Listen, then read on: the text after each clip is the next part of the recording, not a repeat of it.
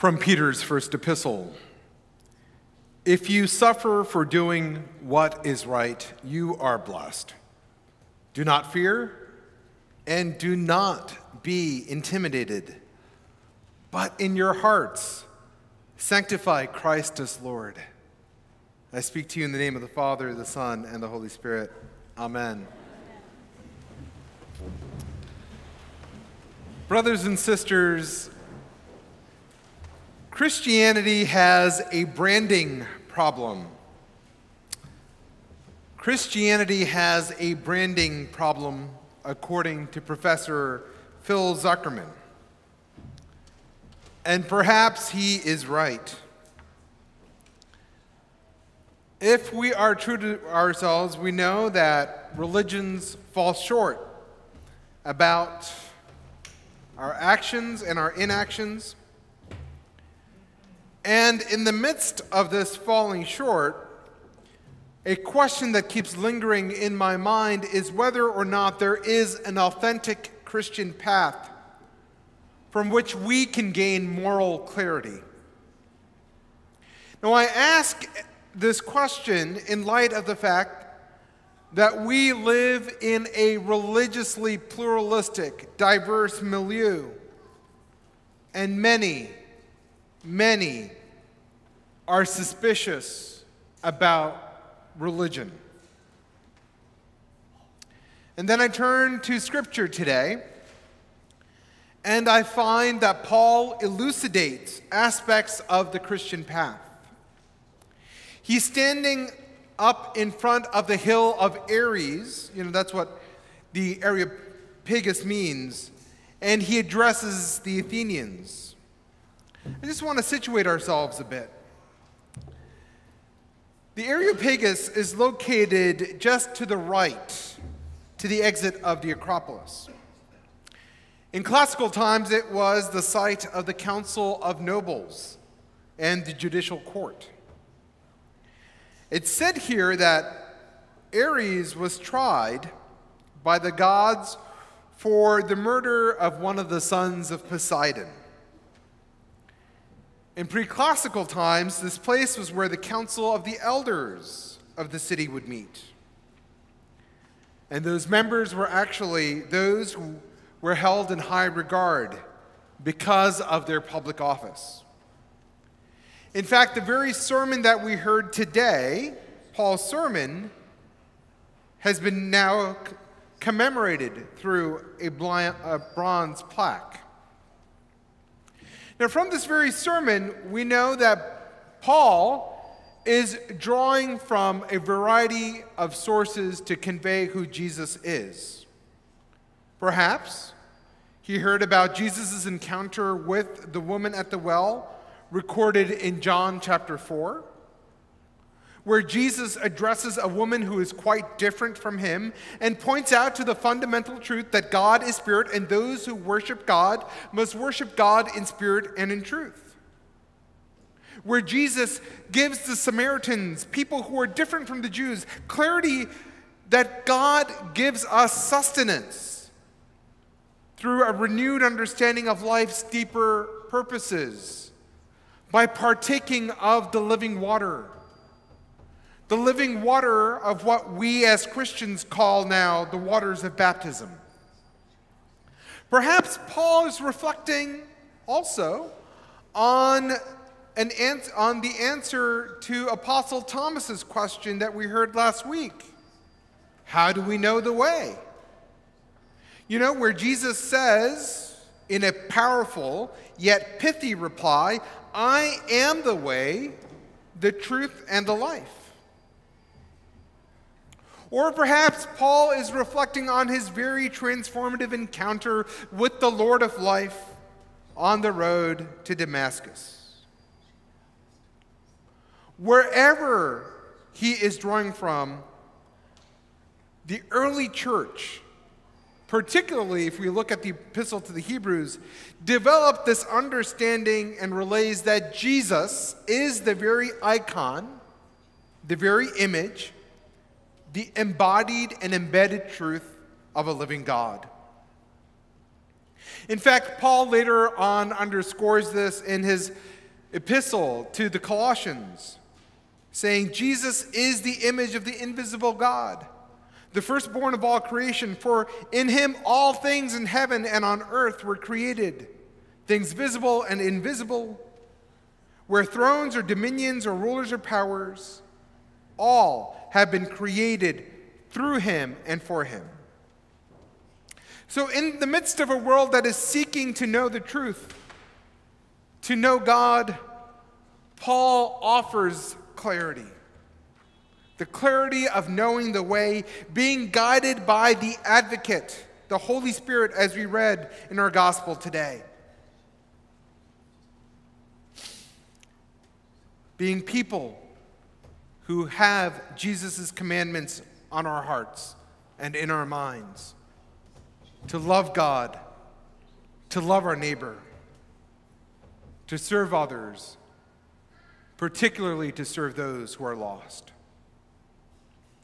And Paul offers this clarity in a day and age to each and every one of us, but particularly to the Athenians, saying that in Jesus there is a new view of humanity where everyone is equal, where everyone is beloved of God, where everyone is worthy of redemption and dignity.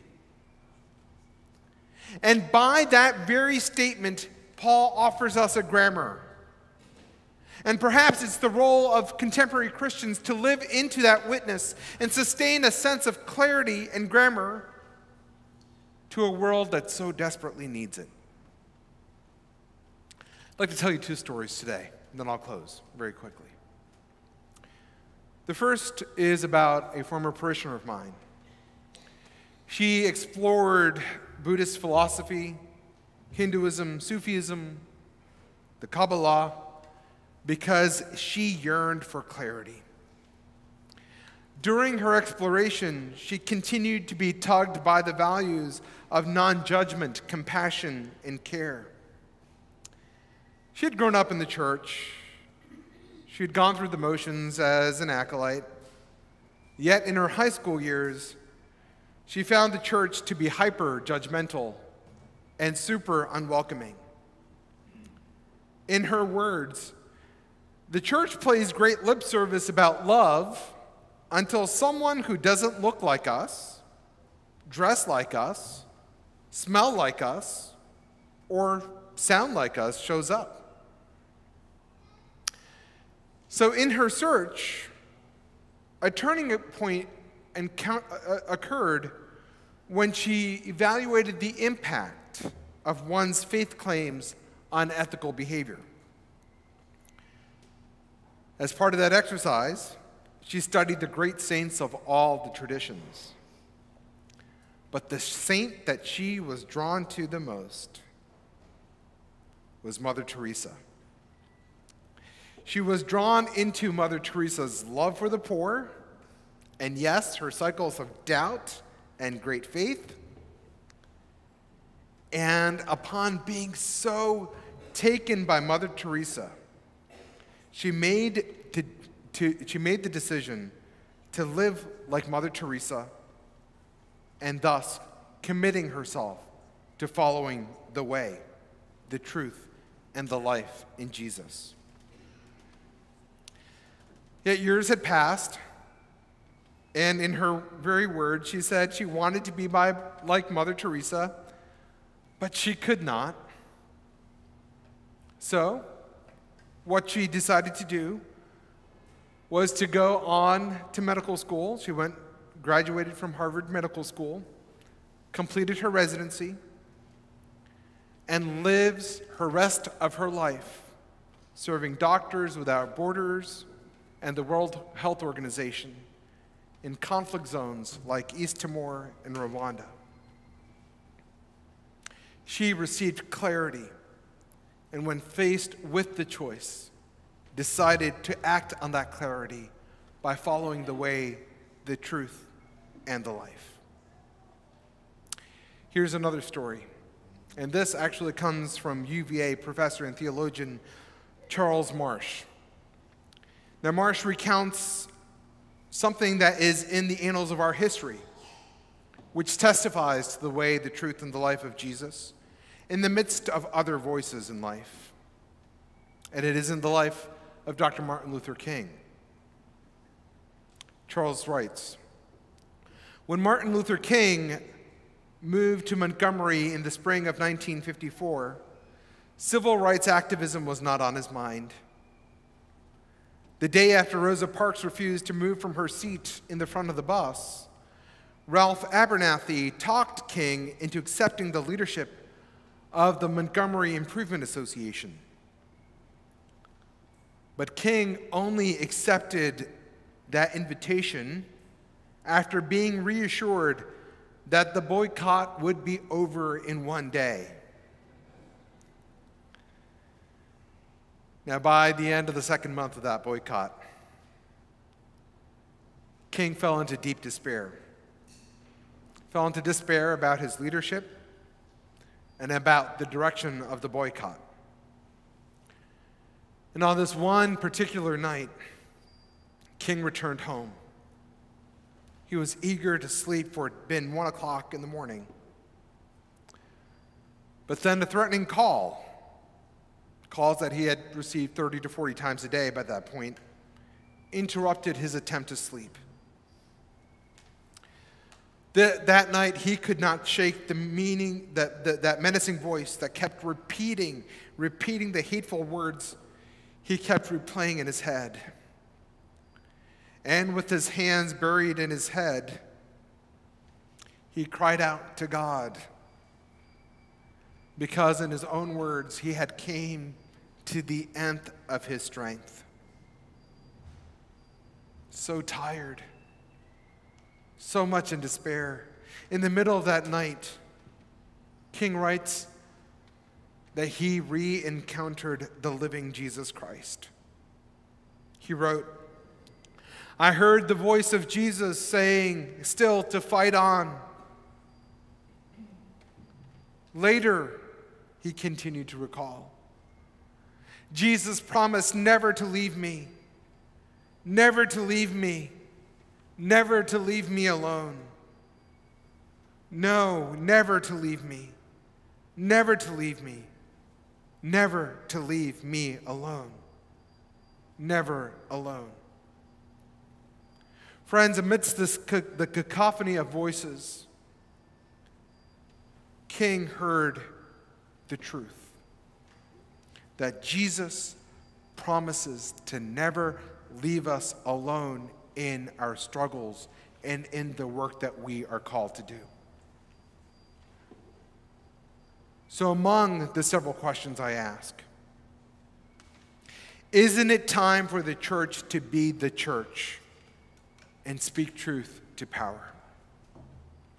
For we do not worship an unknown God. We worship Jesus Christ, who is the very icon of God's love, concern, and dignity for all creation, who never leaves us alone, who never leaves us alone as we seek to discern the will of God to build a better world.